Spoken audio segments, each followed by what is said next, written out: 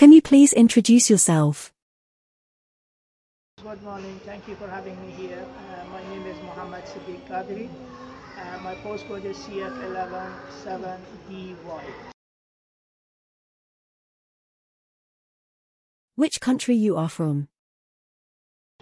I am from Afghanistan, a province called Herat. I lived there from when the Soviet War, the Russian was invade Afghanistan.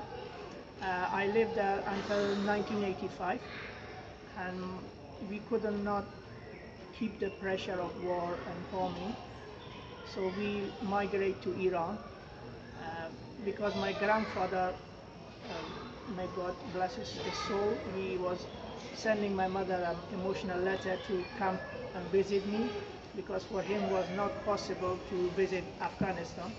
And my grandfather told my mother, if you don't come, you may not see me, because I don't have long to live.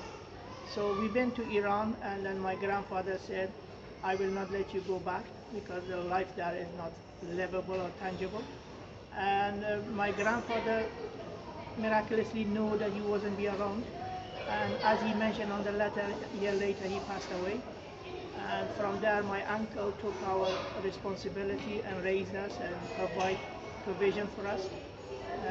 Then we migrated to Pakistan, because Iran was difficult as well to live as an Afghan, still is, and they don't like Afghans. And we went to Pakistan, and we lived in Pakistan from 1988-89 till 1991. And then my uncle tried a few times to go to America by paying the smugglers and all that.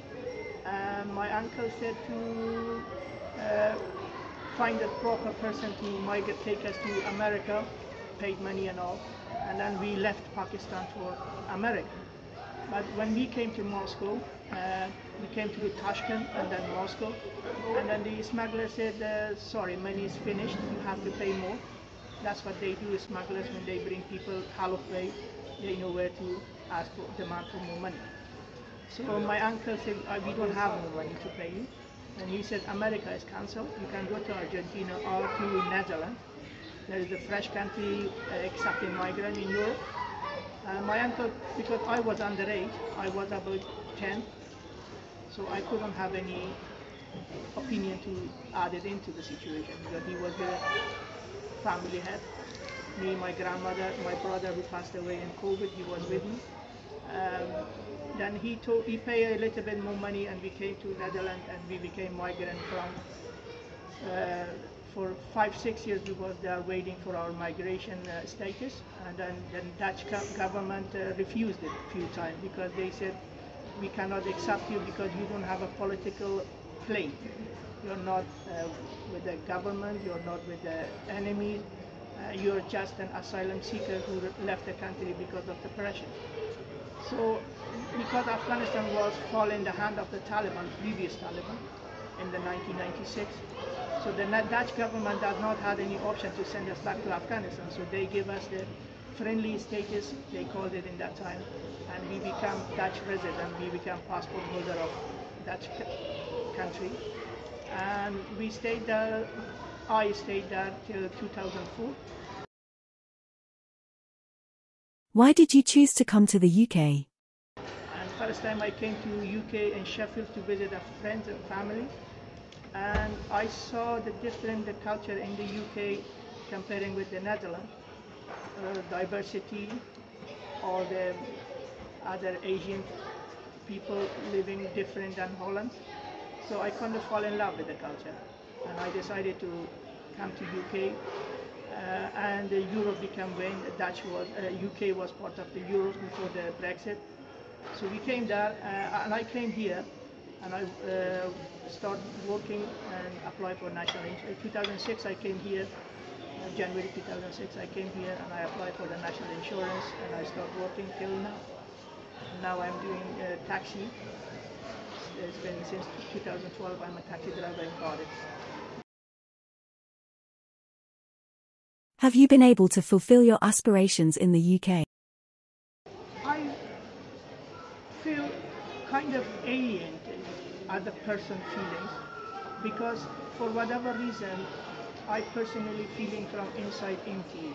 My soul belonged back to my country, and I wished that my country become similar like other countries, that you can live in peace, and I could go back.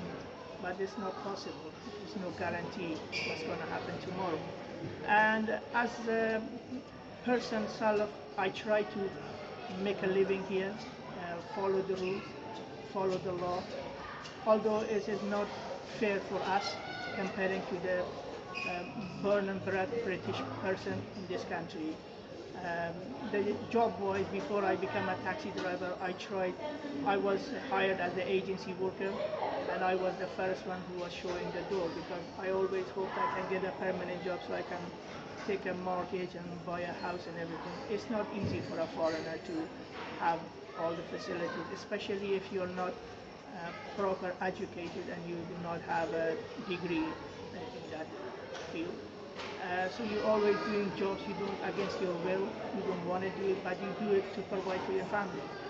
And I am doing that since I came to UK 2006. And now I'm just doing the jobs I don't like, but I don't want to be useless person. I just want to be somebody work and stand on my feet. And in my field at the moment, it's I have to cope more. I have to live with it and accept it because I'm not in my country. And whatever racial abuse or racism comes towards me, it shouldn't be, but it is. I have no choice. Did you find any challenges after coming to the UK? In my taxi business, yes, a lot. Especially when they go out on the weekend and they said they abuse you, even physically try to attack you, where you from. Every day they ask you, the first thing they ask you, where you from? Why are you here? And you explain that to them and they are not in a state of mind. They keep repeating that and then swear at you, call you names, and treat you like worse than a street dog. Put it that way. Sometime in my business, I have feared for my life because the racism took to the level of violence. And I don't know what is my mistake. I never find the reason why what is it my fault. I'm giving them a public service. It is 2 o'clock, 1 o'clock, 12 o'clock, midnight.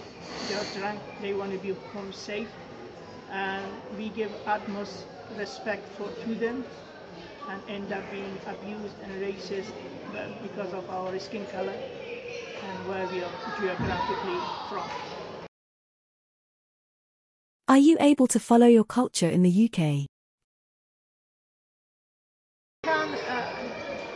UK, comparing to other European countries, is much blessed. We can fulfill our culture. We can have our eat, and we can fast. We can go to the mosque. We can wear our own culture clothes. But in terms of the whole country or whole city, for example, Cardiff, if Eid is coming, nobody celebrates. Only the Muslims celebrate among themselves. I wish there was a way that everybody could participate in our happiness, because Eid is all about forgiving and celebration. But it's not happening. It's just they expecting us to celebrate Christmas. It's nothing to do with us. But if I expect them to celebrate Eid, no, they shrug their shoulder. So it's always opposite. I expect from you to do what I want, but if you have any wishes or expectations from us, sorry. Is there any solutions to the challenges? Open communication is the way forward. We all have. If a person is not Muslim, he should not be afraid to ask a Muslim whatever he wishes, with the respect.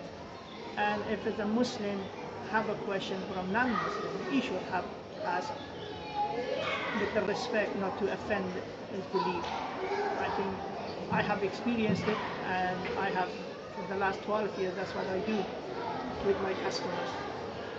And I learn from them and they learn from me.